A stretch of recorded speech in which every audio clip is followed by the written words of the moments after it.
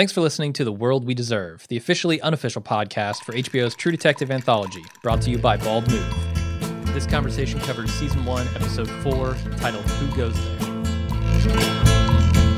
From the dusty mesa, her looming shadow grows.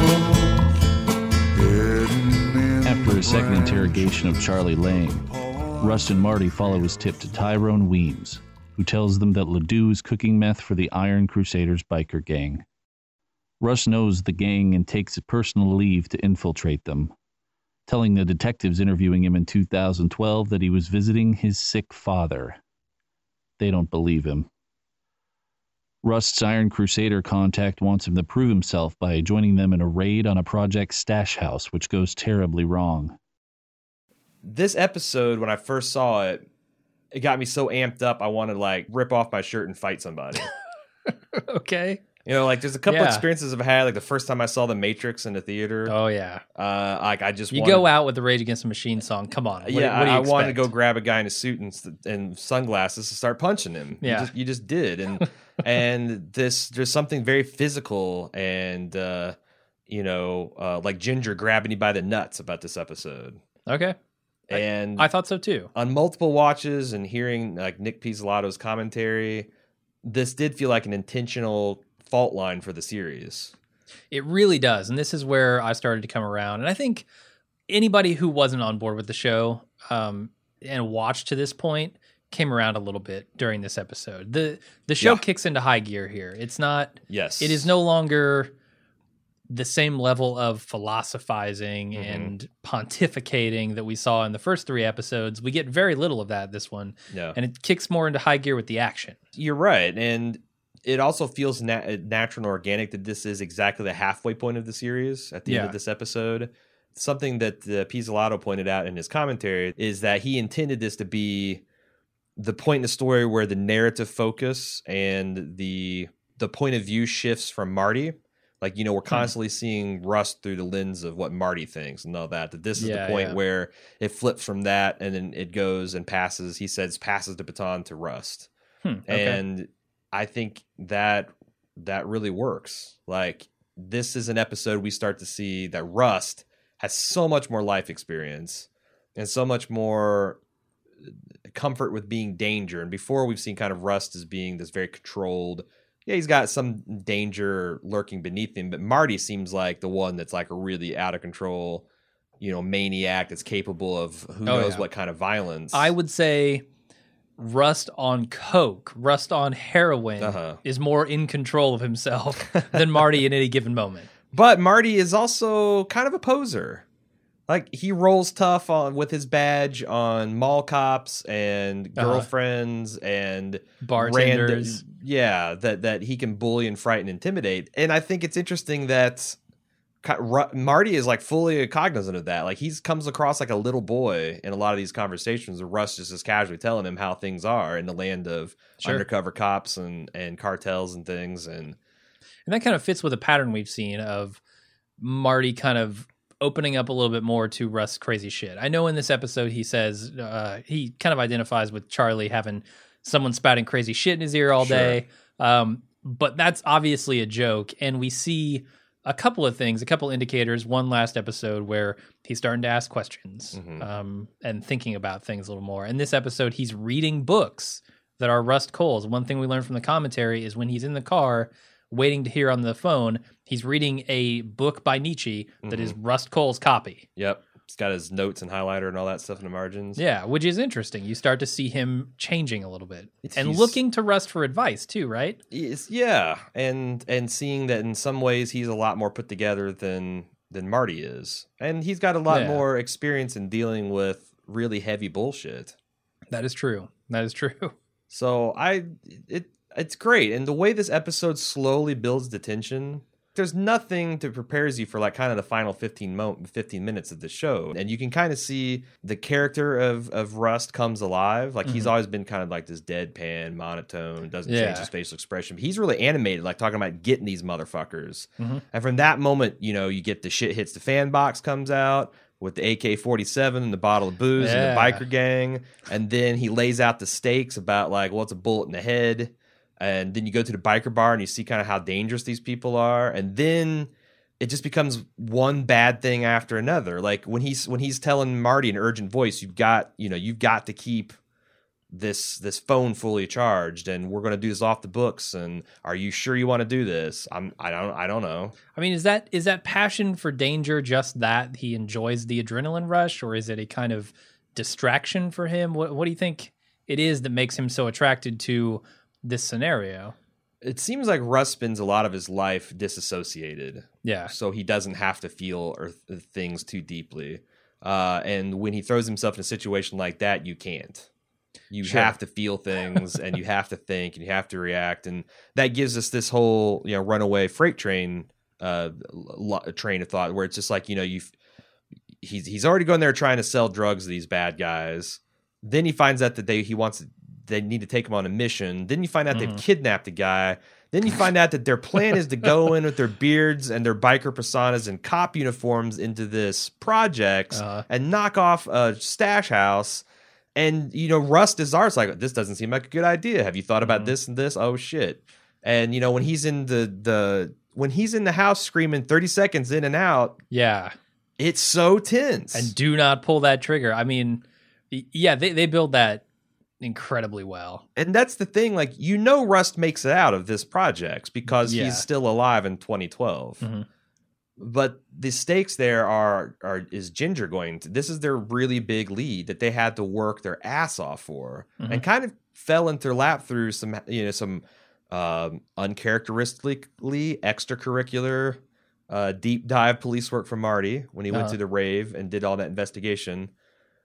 But Reggie Ledoux's, like he said, they're swamp folk. There's no names and addresses. Yeah. There's no apparently birth certificates or driver's license. And these people are just completely off the grid. So it was a moment of desperation. And, if they didn't get Ginger out of there and get what they want, then the case kind of falls apart. So yeah, I guess now they have to sweat him, right? The jig is up. Now it's just back to police work on this guy. But they got a couple things they can play with. The fact that Ginger doesn't know that this isn't an official op. Sure. So he's got serious prison time or whatever, versus rolling over somebody that he doesn't really care about or trust. So they got that. Plus, Russ can just start beating the shit out of him if that fails. And it'll be interesting to see. Because I honestly don't remember which way it goes. Yeah. I don't remember how they get from here to the next step. Yeah, I just felt like it was a very different episode. And this is the line for me, too, where I changed my mind on the show. We talked a little bit about this extended shot, kind of just the specifics of it. We haven't talked about the specific shot itself. There's surprisingly little in the commentary about the shot. The mechanics of it. They talk about like why they did it. They don't talk about how they did it. They don't talk anything like that. I know you did a little bit of digging on that. What do you know about this shot? This extended 6-minute single shot scene. So apparently they did this as 9 separate takes. Okay. Not 9 separate takes. They did it as 9 single takes. It took them 9 times to get it right. Okay. And they did a lot of clever things. Like, for example, there's some things you don't even notice. Like when Ginger and Russ climb the fence, the camera operator does too. And you're like, Jesus Christ, how do you do that in real time without a cut? Apparently they had some kind of crane with like a human-powered weighted system that the operator backed into, and then when the time is right, they just kind of lifted him teeter-totter style up and over the fence, and then he took off running again. Huh. And so here's the thing. This is supposedly a 6-minute single-shot take. Yeah. But when I was watching it after a few times, I started noticing where there are potential places you could cut. Okay. Like when the camera pans up to the sky and sees the blinding light from the helicopter, when they go over a static wall, when they pass some sheets and there's no actual action happening. A couple of other scenes like that where they could have made cuts, and I just wonder if they were a little tricksy on that. And nothing I've read from cast or crew says that they did that. Apparently they put those shots in so they could make cuts if they needed to. Like, okay, well, the first part of the action was really good on take 1, but someone tripped And the final segment, McConaughey was smoking a bowl on take 2. Yeah. God damn it, we can't use that. So they say that the cut you see on the television was not altered in any way, and they actually got one solid take, and they didn't need to use any of their cut points. That they embedded. Okay. Uh-huh. Now I don't know if I buy that, but I know, depending on how cynical you are. yeah. But on the other hand, how many people were involved in this? Like 100, 150?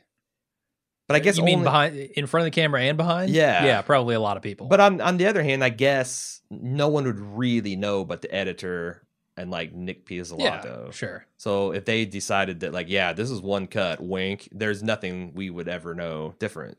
Yeah, absolutely, yeah. I don't think it matters because even if you say this is 6 minutes of 1.5 minutes solid shots, they're so effective and they're so well done. Yeah, and you're at the end of this, when you watch it for the first time, your heart is beating like a jackhammer. At least it was like me.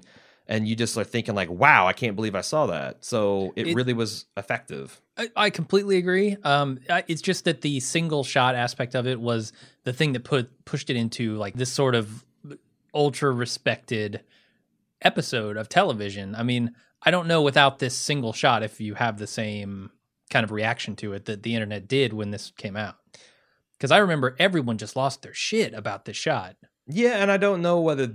I think that's somewhat shaped by the critical reaction, because I'm sure your average... And honestly, 5 years ago, I wouldn't have noticed it. I'd just been like, God damn, that was fucking tense as hell. And I wouldn't have understood why. Yeah. Because we talked a little bit about this while we were watching it. We were trying to think about the first time we saw and were recognized the fact that, oh my God, this is all being done in one take. And, I mentioned Goodfellas, that I remember thinking, this is an unusually engaging film, and I'm really sucked into this point of view.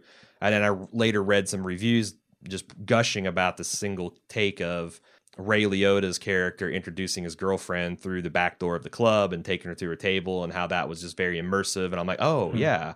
And once you're aware of that thing, you start noticing it more and more. And you also notice that where they're trying to go for that and they're faking it. Yeah, I think my first one was Firefly.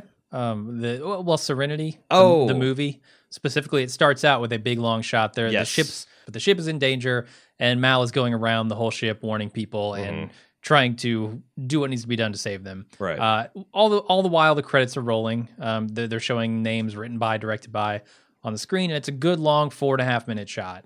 But the danger element is the other thing, right? Like, I really felt like there was a lot of danger mixed into this long cut in True Detective. Yeah. Whereas I didn't really feel that urgency in the Firefly shot. Because they're not going to blow up the Serenity in the first 5 minutes of the movie. But I don't know what the difference is, because they're not going to kill Matthew McConaughey, right? But I also think that he could be gravely injured to the extent that he couldn't participate on the Force anymore. Yeah. Because the man you see in 95 is so much more wasted away in 2012, and you're wondering why did that happen? And I think that watching a character get almost killed is or it's still a palpable sense of danger. It is, like, even if he can't physically die, there's a lot of things that can happen that are not pleasant that you don't want to see your heroic characters go through, and that alter the course of the story that you're so wrapped up in, right? Sure. I mean, even the narrative can be a stake within itself. Yeah, true. One thing I want to mention is when they were interrogating, is it Charlie Lang? Yeah, that's Dora's ex-husband. At the end, he kind of asks for absolution about, do you think any of this is my fault? And he's clearly looking for, no, man, this is the act of a crazy person. You couldn't have possibly known. But Russ just stares at him and is like, yeah, probably shouldn't have done those cheesecake photos. You probably had something to do with it. And Marty's clearly affected by that. And I was wondering why, Russ said he did that because Charlie asked about his end, getting clemency with the parole board before he inquired about his culpability. And to Russ, that is kind of a moral failing, and he's like, fuck him. But I also think that, is it possible that Russ is kind of proselytizing his worldview? And like the complete lack of coddling he gives anyone is not so much an aspect of his personality, but as a way to enlighten them to his kind of like depressing reality? I kind of feel like, it is, but I think that effort is misguided. I think, of course. Spitting in someone's face and telling them to buck up isn't exactly the easiest thing. Most attempts at swallow. proselytizing are doomed to failure. Yeah. You know, it's less about your approach and more about how open the person was when you first approached them to the proposition you're going to present them.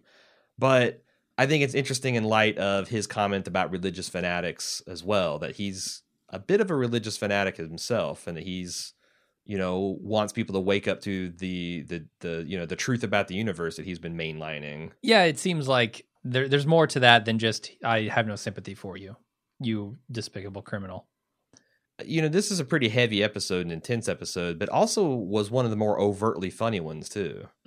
There are some really funny things in there, yeah. Like they play that bar scene between him and Marty. It's a tragedy, but it's played as farce because you just got Russ just steadfastly refusing to be a buddy at all. Yeah. And then Marty complaining about, like, why aren't you overlooking me being a piece of shit? And some of the stuff like that, you're to Michael Jordan being a son of a bitch. A son of a bitch, Because the other thing we found out in the commentary is Nick Pizzolatto intended... he had this biker jacket made, and Russ's jacket says high speed, low drag, son of a bitch. And it was going to pan from that to Marty admiring the jacket, which he kind of does, but it's lost in the cuts or whatever. See it, yeah. And when he claps him on the back and says, "You're going to love this jacket," I thought that was him finally being a buddy. Like, hey, okay, I've got my licks in. Let's change the subject. Let's something that, you know, we can kind of laugh about or have a good time. But I think it's kind of owning it. Like, it is. You're to Michael Jordan being a son of a bitch. Well, look at this jacket I had made. I am. Yeah, it's hilarious. It's absolutely awesome. Unfortunately, it's not on the screen. No. And that's a little weird to me, given that you have to listen to the commentary to understand that last remark that he gives. Well, it recontextualizes it. And that's something I feel like listening to the commentary fucked you up a bit, because it did. Some of the things that I think Nick Pizzolatto were putting out there as Easter eggs, you were seeing that as narrative intent that was unfulfilled. Well, when you have a line like, "You're going to love this jacket," and the jacket calls him a son of a bitch, I think that needs to be on the screen if that's your intent. And it's not there. I'm agreeing with you, but also by omitting that, it could be an intentional change. It did soften the conversation a little bit. Whereas if it's just, maybe it softens either way. Okay, but you know, like the whole, like, I'm not going to fight with you anymore. I'm going to bond with you over something that we'll mutually enjoy or that you'll get a kick out of. Yeah. Is kind of softening it. It makes it funnier. And the other thing is, I guess they shot a bunch of scenes because Marty and Rust are living together in this episode. Yeah. They shot a lot more scenes that are what he called like odd couple bullshit. Yeah. Just like, you know, there's a little bit of that survived. Like, you know, Marty looking at the pupil mirror and stuff like that. But they cut a lot of that out because it got to be too much. Like, there's too much ha-ha. I completely agree with that choice. And I think maybe the jacket was a victim of that, too. That, like, that's a little too on the nose, and they pulled it back. Because I felt like this thing has everything. It's got some devastating moments as far as, like, Marty and his wife's relationship. It's got broad humor. Yeah. And it's got superb action. It feels like a 60-minute mini-movie. And I made that statement like when we were 3 minutes into the watch, and then I started watching it as if, okay, if I didn't know anything about what came before, I think it's compelling because it's more about Russ' hidden side and, you know, Marty's reaction to that with the climax of a successful heist that they kidnap Ginger. Now, it's the middle of a story, but it kind of does stand alone. Like, you could watch this hour of television and say, wow, that's a really compelling piece of drama. Okay. I see a few reasons, a few possibilities as to why Russ doesn't help him out here. Okay. First of all, I feel like it might just be payback for Marty telling him to shut the fuck up with all of his philosophy stuff. Oh, right. In previous episodes. I'm trying to tell you about my pain. And the jab of this guy spouting all this crazy shit in my ear earlier in the episode. Yeah. Maybe he's finally had enough and he's like, look, you didn't want to hear it when I was talking about it. Mm-hmm. I don't want to hear it now. You were being stupid. My daughter got ran over by a car. Yeah. Like, you had no patience for my depressing bullshit. So yeah, that's I didn't consider that. That's a really good angle. Or if you take, you know, Russ' propensity to tell it exactly how it is and what we saw of Charlie Lang previously, it could be that Rust is trying not to be the Michael Jordan of being a son of a bitch. Maybe if he told Marty exactly what he thought at this moment, that would be a very bad thing for Marty. So he's actually pulling his punches. Yeah. You know, it's interesting because one of the other things on the behind-the-scenes commentary footage is apparently, and it's a great performance by Woody Harrelson, when Marty comes home and he sees his bags are packed and there's that note. I guess Woody requested from Nick that he actually write a real note for him that he could read. Yeah, and that's the first take. And Nick Pizzolatto said, I just put the worst shit in there I could possibly think of to destroy someone emotionally. And I started thinking, is that from Maggie's point of view, or is Nick using really incredibly intimate details of Woody Harrelson's personal life to get that reaction out of him? Yeah. But you're right, because you look at how Marty crumbled under hearing unpleasant truths. And I thought that the whole first 20 minutes of this episode is essentially Marty's hypocrisy falling down around his ears. Like he's been telling this narrative that I do this for the family. I do this. I keep everything nice and separate and everything's contained. And now he's hearing his wife saying, you're a son of a bitch and you're disgusting. He's hearing from his ex-girlfriend, you can't have a badge and treat me this way and not show me any respect. He's hearing from his partner, you're stupid, you fucked up. He calls his father-in-law, and his father-in-law says, you're no good son of a bitch, and I've always hated you, and now I've got my proof. Like, it's just a relentless attack. So you're right. Yeah. Maybe Rust is being as kind as he can possibly be. Okay. You know, and it kind of mirrors Marty's conversation with the court recorder, Lisa, I think is her name. Yeah. Where she's like, you know, you have to treat me with respect and blah. He's like, look, I'm being as nice and respectful as I'm ever going to be. Yeah. That kind of could mirror how Rust is treating his partner. So third possible reason that he doesn't help out Marty here. Okay.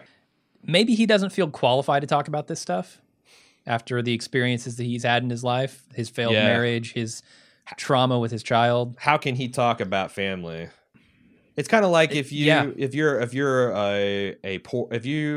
have no money and you have a friend that's rich and he talks about how his 401k lost 10% of its value and he's going to have to, you know, they're going to have to move out of their mansion or they're going to have to sell their summer home in Florida. It's like, fuck you, Pat. Like, go down to one car. That is something he's entitled to cry about. That is a personal loss. Because you've got it worse does not make his distress any less real. But you don't want to hear about it. You're the wrong person to talk to about it. Yeah. Yeah. I like that. That's a good. I wonder if that's part of it too. That's a good take too.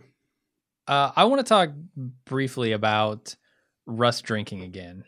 You know, we've seen him robo-tripping. We've seen him show up extremely drunk, and he apparently had stopped drinking after that night at Marty's house where he was at dinner and showed up really drunk. He conspicuously, when they're on that date night later on at the Longhouse or Longhorn or whatever, when the waitress tried to put some beer in his cup, or maybe it was Marty, he covered it. Yeah. Like, nah, I'm off of that now.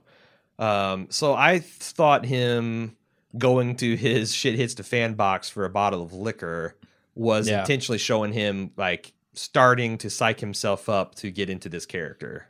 Yeah, and it almost felt like that the action itself, getting back into this high intensity drug operation, whatever, right. Is the drug. He's looking for that adrenaline. He's looking for that danger. That's also that's wrapped up in his drinking and his abuse of drugs and medicines. No, and him falling off the wagon was partly theater. Like, it's kind of in the same way, like I'm shooting up ink and cayenne pepper into my arm to look like I've been doing heroin. It's partly to get like in character, but it's also, it's part of this whole greater trip that he's on, which is the adrenaline junkie kind of thing. Who will cast the first stone? Who will send me back home? Sin is eating up my bones. I'm walking with the devil. This world is so evil. Lord, Lord, Lord. Down there in Marty's infidelity is exposed and Maggie kicks him out. He looks to his new roommate, Rust, for commiseration, but is shut down by the Michael Jordan of being a son of a bitch. I thought it was really interesting how Maggie's first instinct was to throw Rust's perceived failure as a father into his face when he went there to kind of smooth things over between her and Marty. Okay. And she went to you guys are all the same. You just rationalize your behavior. I bet you were an all-star husband. And he's like, all right, we're done. That's Walks a shitty. out. That's a shitty thing to say. The final thing she said, but she is also right, isn't she? I mean, he is rationalizing away Marty's cheating. I don't as think pain, so. and he's trying to get her to look at it from Marty's angle. I get that. There's so many brilliant ways to look at this scene. Okay. And I love the shot composition where they're filming this from outside the window, and Rust like looks at her, gets up, walks away, and he kind of blurs out, and you're just looking at Maggie's face, contemplating him. Yeah. And then when he gets outside and their faces, like his blurred face in the window passes hers, it snaps focus to him, and then you watch him get into his car and drive away. And I thought that so this ties into whether you think that Rust is lying to Marty when Marty says, how did she seem? What's your honest read? And he goes, I could see you guys getting back. I think she's softening. I can see she didn't use the D word. I think you guys could get back together in a couple of months. When I first saw that, I'm like, man, is this a lie that he is just doing to manipulate his partner? Kind of like a confession scene. Yeah. On the other hand, if you read...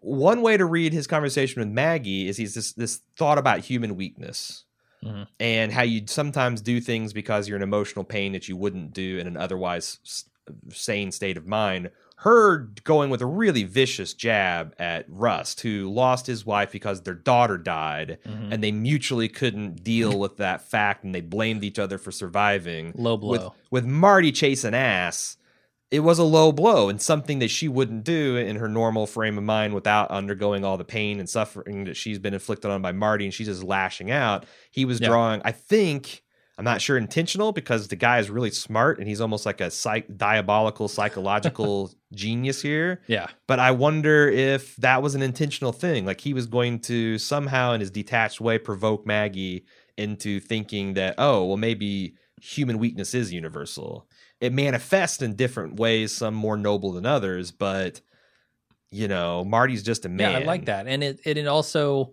you can kind of read that on her face as he walks away. She realizes that, that was a low blow. He didn't deserve that. And I think she kind of gets the point of what he's doing there. Yeah. Yeah, no, I get it. There are many ways to read that, like you said. I mean, the other one could be Rust is literally coming at this from the angle of, give Marty a break because he's human and he's weak, and he doesn't mean to invoke this reaction from her, but that's what he gets. And also, and he's like, anything I say here is going to just make this worse, so I'm leaving. Sure. Yeah, and also, like, you're not really angry at me, you're angry at Marty. Yeah. And I'm not going to be your conduit to lash out. Just like he won't be Marty's friend, right? Yeah. To seek some sort of consolation for what he's done. Another thing I think is that, he does seem to care a lot about children. Yeah. Like, you even see in the stash house raid, it was a pretty rough, unconventional approach, pointing a gun at a kid's face and saying, don't move. But his first instinct was to try to protect this young person from seeing anything or catching a bullet, like get in his bathtub and stay safe before I do anything else. That's the first thing I'm going to do is sweep and check for quote unquote innocent people. Yeah. And his focus on the kids, like, this is really why men and women get together. It's the whole biological and evolutionary imperative. So are you really going to throw that away? Have you really thought about all the angles? And, it's like, she's got a point. He is rationalizing all this stuff, but that's what people do. Yeah. And the other thing is, the other angle you could take is he didn't really want to be there, but this is like a quid pro quo. Like Marty's like, well, if you want me to get my head back into game, then you got to help me try to, get a little movement on this side. So Marty could quit fucking worrying about it and focus, because what they're about to do is super dangerous. Yeah. And going back to what you said about rationalization and maybe Maggie understanding that, I wonder if Marty understands that, because later on we see Marty go to the hospital and he's like, I meant everything I said the other night, which we know is, I'm fucked up. I got a problem. I'm recognizing that. I need to move past it. But Maggie doesn't like to hear that, obviously. But what was her line? Just because your betrayal was interrupted doesn't mean this is over. Something like that, yeah. That's pretty clutch. You got caught. Yes, but at the same time, we did see what I believe was a genuine breakdown from Marty the previous episode. Yeah, it was something. Acknowledging that he's fucked up. Oh, okay. You know, acknowledging his weakness. Sure. And I think he's coming to Maggie hoping that by re-acknowledging that, she'll have some sympathy for him. Yeah, probably not. And it doesn't seem like she does in that scene, certainly. No, and I'm like I said, I'm entirely on her side, and I think that it's hard not to be, right? Yeah, Marty. You'd have to be a real son of a bitch. It's not just that what he's doing; it's the total hypocrisy of what he's doing. Yeah. In contrast to what he's telling the detectives, and you know, it's like you as a viewer, I think, get a little bit of the negative, like you lying son of a bitch. Oh yeah. Like just a taste of what the character of Maggie would feel. That's the thing. I think they've done a great job of setting up Marty and her backstory without actually giving us any backstory. Yeah. Right? They've given us the present of their relationship and shown us that Marty is kind of always like this. He is throughout his entire life, his interviews with the police, the detectives in 2012. Yeah. Even to this day, he is not acknowledging exactly what he does. He is very hypocritical in almost every aspect of his life, and that lends a lot of insight into their history.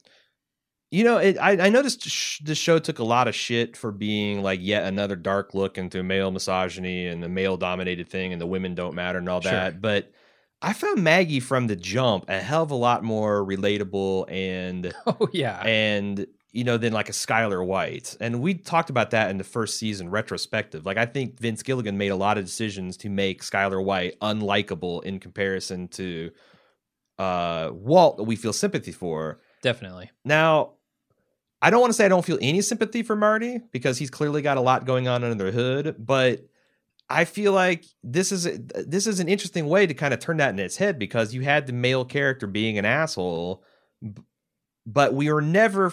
I don't feel like the average viewer felt the need to take his side against Maggie.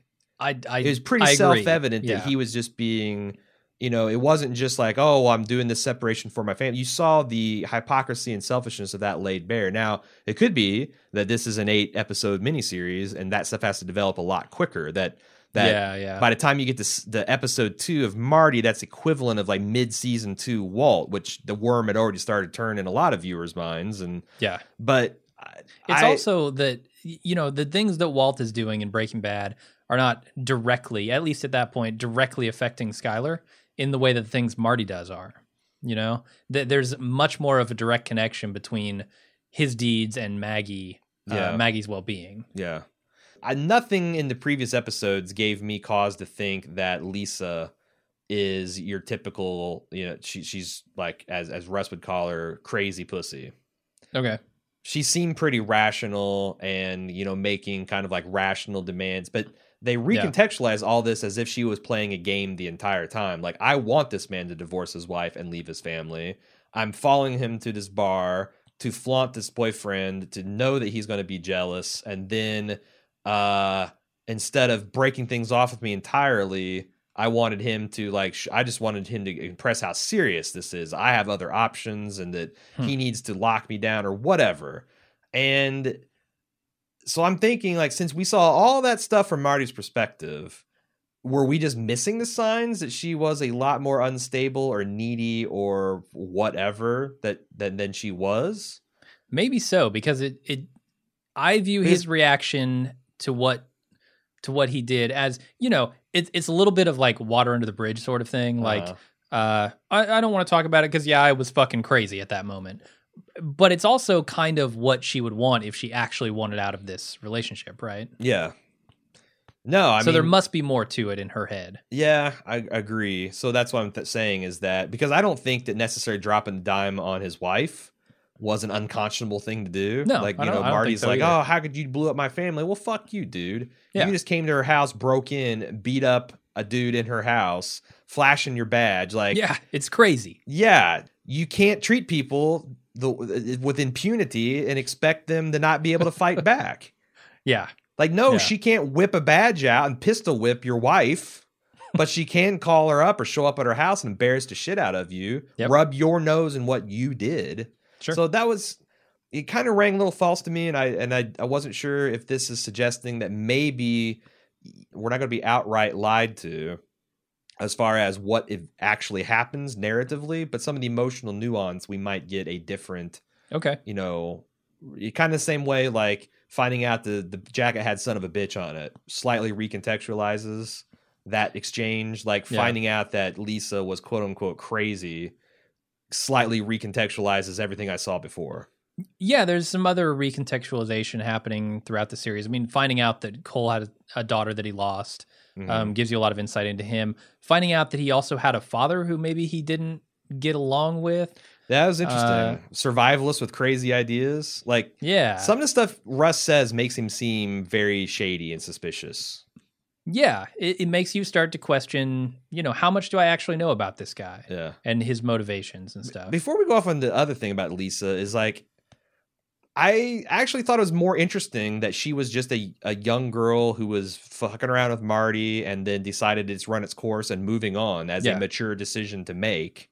Then she secretly wanted him to break up with his wife. I think that's a much less interesting decision for everything. Does that feel a little too tropey to you? Yeah. Is that why?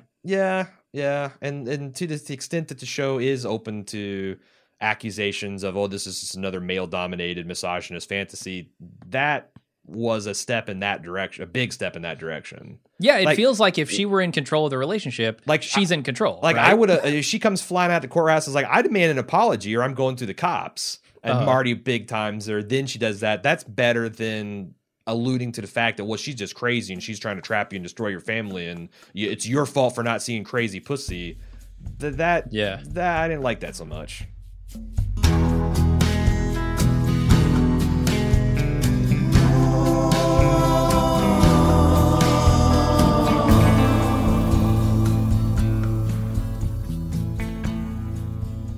We talked a lot about the commentary track, and there's some stuff that doesn't really fit into the discussion of the episode. It's more thematically interesting that I had takeaways, and I just wanted to see if any of this stuff floats your boat.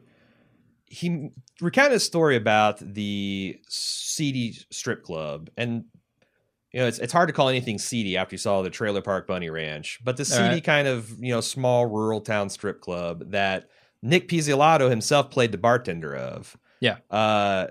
Apparently, this strip club in real life is literally across the street from a little girls' dance academy. Oh, and the sign on the dance academy is a little girl with in a ballerina pose with a tutu, a silhouette. Yeah, and then across the street, the sign on the other side of the street is a girl dancing on a pole. A silhouette of her. And they had a shot of that they were going through and editing is like, oh, that's just too fucking on the nose. But he's a lot of people have accused his show and other shows of being kind of on the nose. But he goes, this area has some fucked up juxtapositions. Yeah, I think that's kind of amazing in the really wrong sort of way. Yeah. I mean, like if he had that in the shot, I imagine people would have been like, oh my God. Yeah, right. But yet they actually had to exclude a shot that they did not doctor because it would make the fictional world feel less real. Huh. Yeah, that's surprising. The other thing is when I first thought it was a commentary between Nick Pizzolatto and T-Bone Burnett, I'm like, what the fuck? I don't really care. I mean, I care about what Nick Pizzolatto, but the musical selection, that's a 5-minute, special feature at best. And I was really surprised by how insightful their commentary was.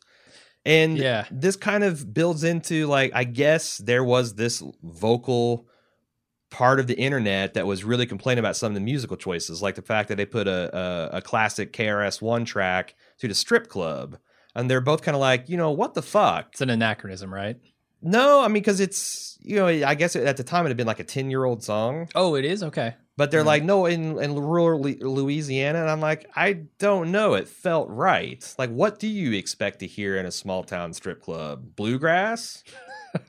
Like little jazz? What do you want out of Louisiana strip club? Yeah, some Dixieland? The fuck? And there's this point that they made about fictional truth versus documentary truth, that people were complaining about some of the musical choices they made and some of the other someone made a comment on the internet about there's a bottle of sriracha on the roadside fish fry stand that they visited 2 episodes, and was sriracha even around in 95? Well, Yes, it actually would have been in some roadside fish fry in Louisiana. Who knows? Yeah. But I know we sometimes are guilty of that, like nitpicking the show's universe, but that kind of level must be really frustrating as a creative person. I'm sure it is, yeah. Like, okay, so you personally have gone to every bar, strip club in Louisiana in 1995 and verified that no one would be playing conscious style rap. Yeah. With a good beat to it. Really? That's what you're saying? That's bringing you out of the scene? What the fuck? It's got to be also extra infuriating when you're trying to build a thematic feel. Yeah. You know, when you're trying to evoke an emotion from someone, who cares really that there's an anachronism? Like or even that there's an inconsistency with the location or whatever. I feel like if they were to throw like an iPhone into 1995, that might feel wrong because it's so obviously doesn't belong there. Right. And it doesn't do anything to set the mood. Exactly, yeah. But I can't, I mean, unless you're like, is this Quantum Leap? What's going on here? But it's like, yeah, when you're trying to evoke an emotion from someone with the surroundings and the environment, and you can't use anything that's outside of what everyone would consider to be normal for that environment, that's got to be super infuriating. I agree. He also made some comment about the flaw, and this is, I think, during the scene where Russ walks out on Maggie. He says that the flaw that both men possess is they're incapable of admitting to the possibility of grace. Now, I don't know if he meant, because he didn't elaborate, I don't know if he meant grace in like the Christian sense of the word, like forgiveness, or he meant grace as in there's other approaches to something other than bullheaded, smash you with the toolbox, emotional, high stakes conflict. Okay. You know, Rust, and I kind of think it's a little bit of a blend, because and I guess it depends on your read of that scene too, right? Yeah, like Rust seems like everyone has to be accountable for their actions, and Marty wants to have complete lack of accountability, but he doesn't want people to be angry at him for that lack of accountability. Yeah, and they're both two sides of the same kind of fucked up coin. Fais-le bouger ce corps, donne-lui du bonheur, que demain je danse encore, et que je n'ai plus peur. Fais battre ton tambour. You ready to smell the psychosphere? Oh, yeah. Once again, as a reminder, if this is the first time you're joining us in the middle of the season for some crazy reason, this is stuff that we mined from the internet using a very specific search. We weed out anything that might have occurred after this episode, and this is just, if you were following this from the start, these are some of the things you might have missed, or some of the interesting possibilities that are raised in the series. And again, this is starting to become a very visual type of thing, and I will post all of these in the show notes as I usually do. But first thing I want to draw your attention to is that someone had this theory about, by this point in time, we've heard Carcosa and the Yellow King and so on and so forth mentioned numerous times, and we've seen them quoted in diaries and whatnot. These are actual real life story, and people are saying, you know, we've talked about this, about maybe something Lovecraftian happened, and people are using this as evidence. The fact that this is a real life story, and yet neither Rust nor Marty ever says, hey, you know what? We did some research, and it turns out this is all referenced in this fictional work that came out 100 years ago. Okay. That's the hallmark, you know, kind of like a zombie film rarely uses the word zombie. Or in a vampire film, you very rarely reference Bram Stoker's Dracula as the source material, unless it's some kind of like meta commentary, like, you know, if they're poking fun at it, or it's like a super aware fourth wall breaking type of affair. So the fact that they are pretending as if these works don't exist in their world, if we take that as a theory, is this evidence that we are dealing with the Lovecraftian plot. Because essentially every Lovecraftian story is a man investigates crazy shit, doubts his sanity, loses his sanity in investigating some kind of occult happenings or ritual. Okay. That doesn't mean at the end that there's some kind of 1,000-eyed goat monster that's going to come out of the sky and devour, but that kind of Lovecraftian feel? Is this a hint that since we're acting like that fiction doesn't exist, even and we're heavily pulling from it, is that kind of evidence that we're in for that kind of ride? I think, there's evidence where you want to find evidence. I think that Rust would say, the lack of evidence can't be evidence. The fact that they're not doing something can't prove that they're doing something. So it's 95. It's not as hard, like in 2014, when this came out, 2015, you can just Google King in Yellow. Boom. Sure. There's the book on Amazon. There's the Wikipedia summary. Here's the artwork inspired. Here's the autobiography of the author. It's much easier to make connections. However, Rust is an extremely well-read individual, literary individual. If anybody could make those connections, yeah, you might think that a boxman like him, you'd think at some point would say, "Hey, Carcosa, let me run that through the system, whatever that system is. Let me get a card catalog and look up the king." I don't know, man. If Nietzsche didn't say it, then I don't know that Russ knows it. I thought it was interesting that the title of this episode, "Who Goes There," is a reference to Thomas Ligotti's book. I guess it's one of the chapter subtitles. His book, "The Conspiracy Against the Human Race." That Pizzolatto cribbed a lot of the information from, like the human race should go hand in hand in extinction as brothers and sisters. That whole speech is lifted almost word for word from the book. Is it a work of fiction? Is it a philosophical? It's a philosophical text? book that now that I actually read a sample chapter on Amazon in prep for this episode, and I'm with child to read this thing. But I thought it was interesting, and yet here's where I know there's a big controversy about Nick Pizzolatto and whether he's a plagiarist. And, because he pulled a lot of stuff from these works without attribution. I think one defense of that is it's actually Rust doing that. And it would kind of hurt the flow of the dialogue to be as, and I know that Rust does credit like Nishi, and they make mention of this later on in the series and even earlier in the series. But I don't think you have to put a fucking attribution for everything that you lift from someone. However, the one thing, and this is the first time I've ever thought this way, and doing research about that, it turns out that in all the behind the scenes information, even though this is an obvious, seemingly reference to the book, Pizzolatto claims that this is a reference to the dual nature of Marty and Rust.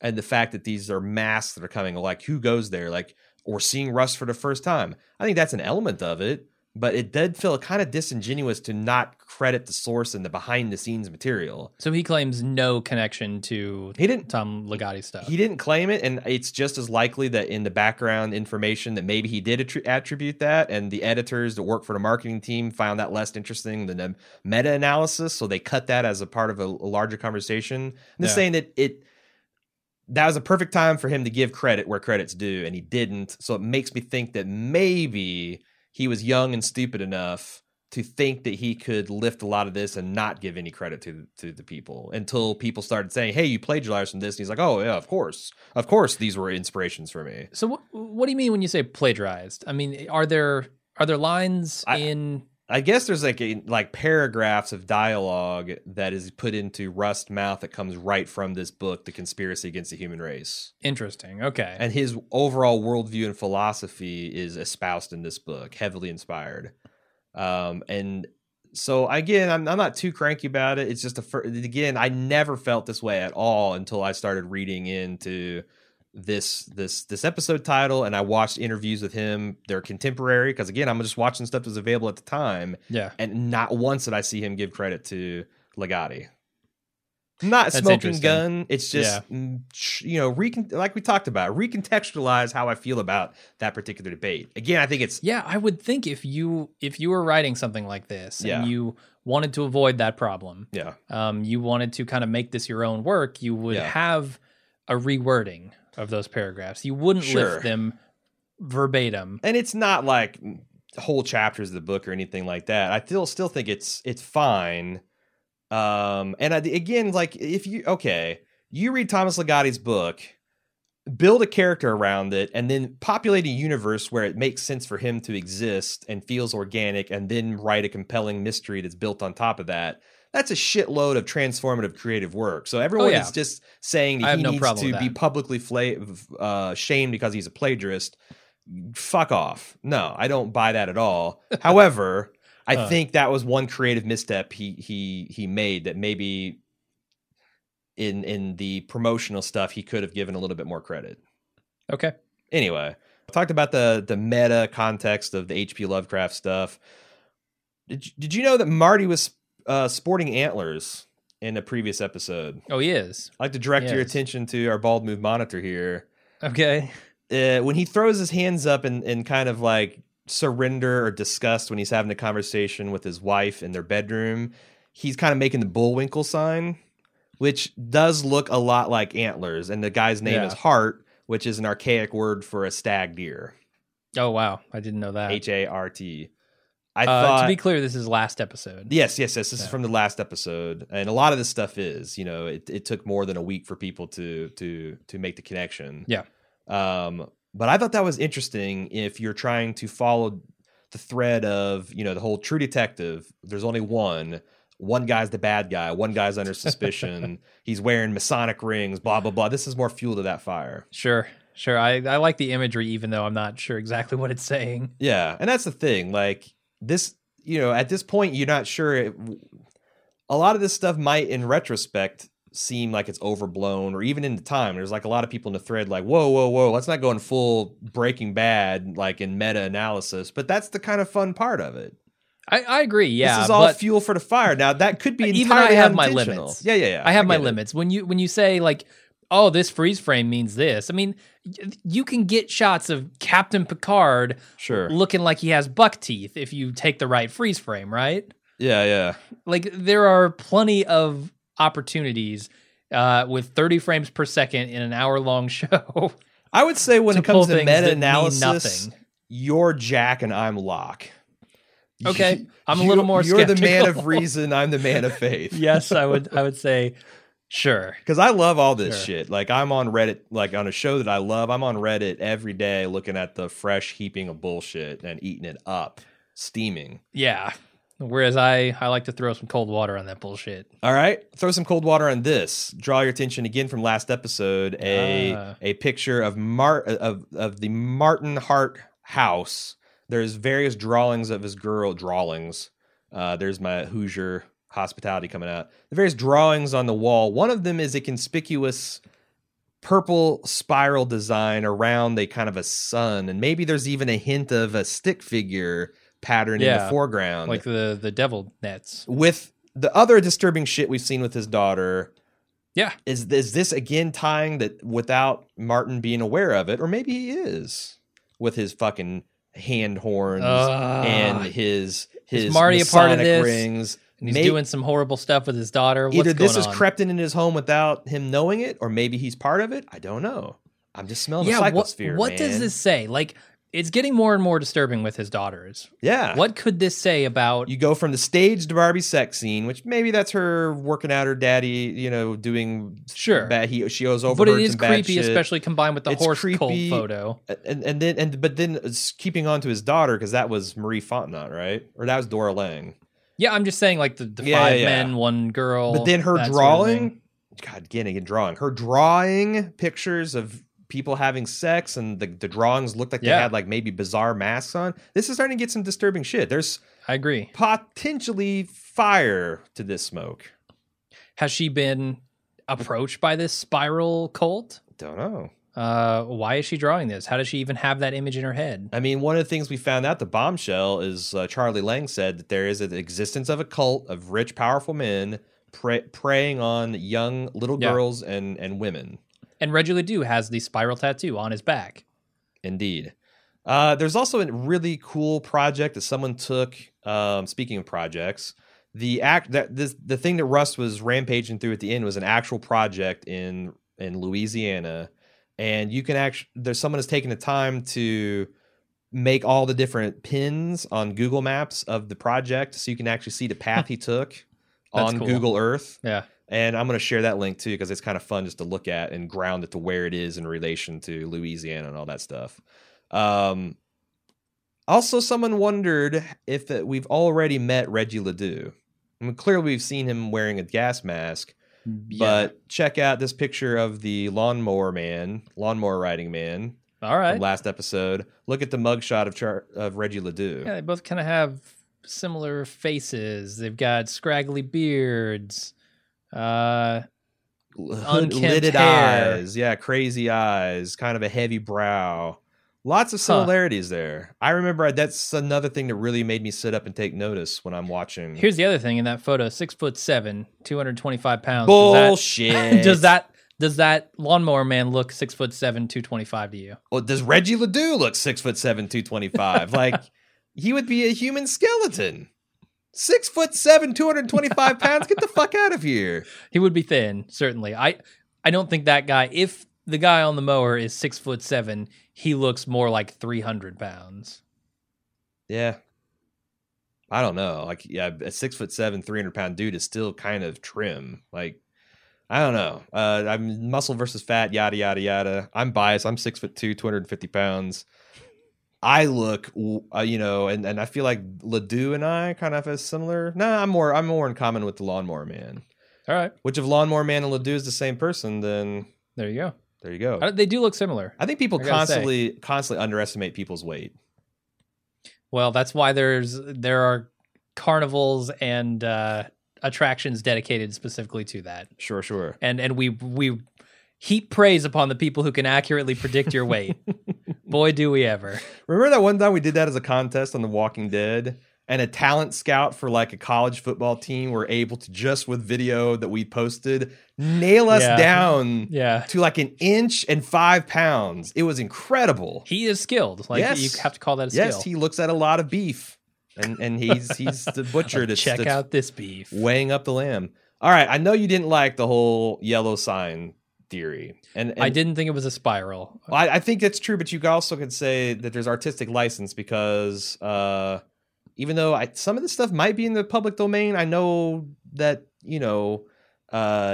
Fantasy Flight and other games have actually developed stuff with these markings, and maybe they changed it to allude to that fact, but, they're trying not to get sued or whatever. Notice that I've got, in the rave scene in the background, you have the upper part of what looks like the yellow sign. Now, that's the exact same way of saying you've got the upper part of a question mark. Sure. Because the entire top half of the yellow sign, the sign of the elder gods or whatever, is literally a yellow question mark. It is.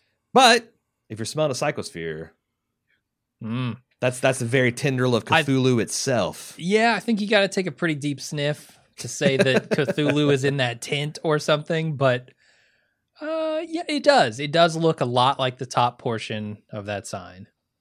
Another thing is there is some growing speculation. We talked about his daughter. She's obviously exhibits some kind of sexual trauma in 1995. Yeah. That it could be that she is a copycat killer, or is actually the killer of the 2012 case, or she is potentially a victim that we're going to find out. Who are you? Are you hypothesizing that Marty's daughter is a killer? Not in 95, in 2012. She's been abused by this cult and she gets out and she's part of it. Or that's interesting. The other thing is potentially is she, we don't know where she's at. We know Marty's divorced because he's not wearing his wedding ring. Yeah. She could potentially be, the latest victim and there's going to be a ticking time bomb scenario. Or she could be the actual, that would also explain why there is so many ties to Marty and the things that make him look guilty or his family kind of mixed up in this, because it actually is. I thought that was interesting. Also that we kind of got the impression that Marty's father-in-law is a well-to-do, wealthy, upper crust looking down, which would be consistent with the profile of a rich, powerful person that would be part of this cult. Yeah. I thought that was interesting. I mean, that could certainly be where the daughter's getting these ideas, right? Yeah, and of course he would want his son-in-law, who's a police officer.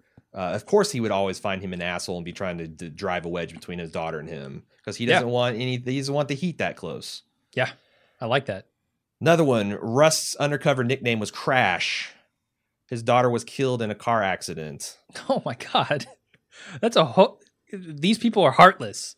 Well, These biker gangs are fucking heartless if they're using his nickname as Crash. It's worse. It's the police. That was his official cover on the police reports. That's apparently when they show redacted reports, you can actually make out the word Crash in the police reports. That's even worse. Well, it could be that he chose it intentionally, or it could be that because it does seem like he was their whipping boy. Like Marty was shocked that he was undercover for more than 11 months. He was undercover for 4 years, and we know that was a deliberate fuck you, because he did whatever they told him to do, because number one, he didn't care if he lived or died. Number two, he fucked up and killed a dude that he shouldn't have, and this is kind of like punishment.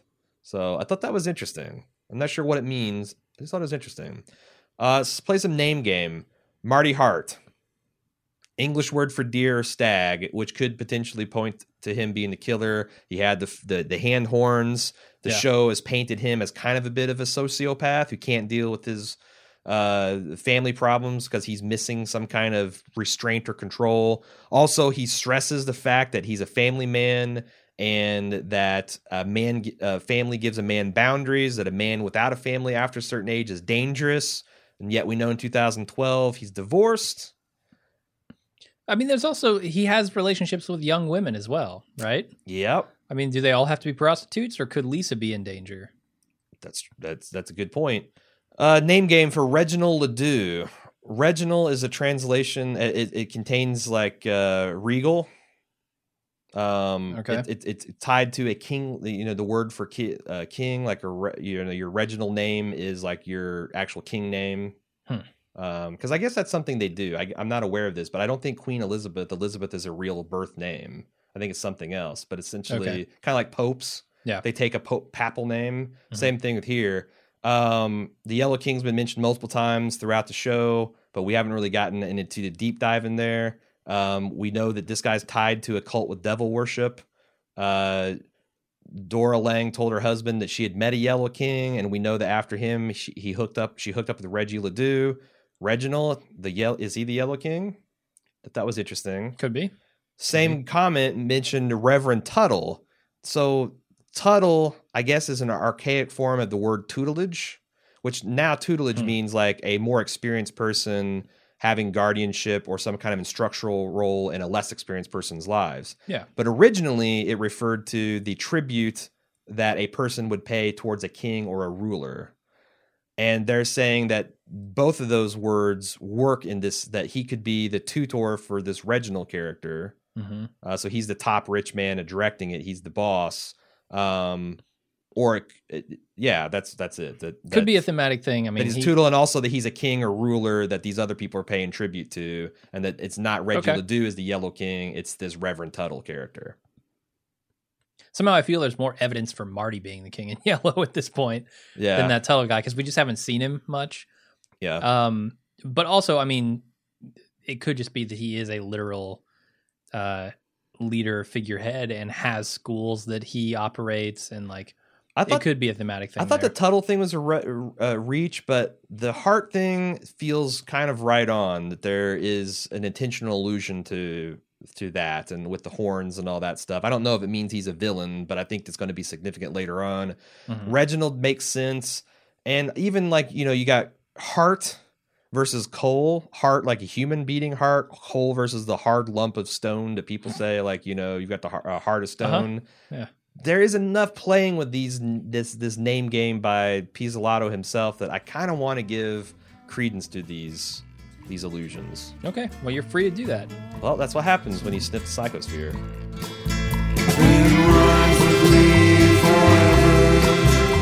Bald Move depends on your support to create our independent podcast. Find out how you can help out and get lots of great perks such as ad-free podcasts, live video feeds, and other exclusive bonus content at club.baldmove.com. If you'd like to send in your feedback, you can do so by emailing it to truedetective@baldmove.com. You can find all of our content at baldmove.com and participate in our discussion forums. Keep up with our latest release schedules by liking us on Facebook or following us on Twitter.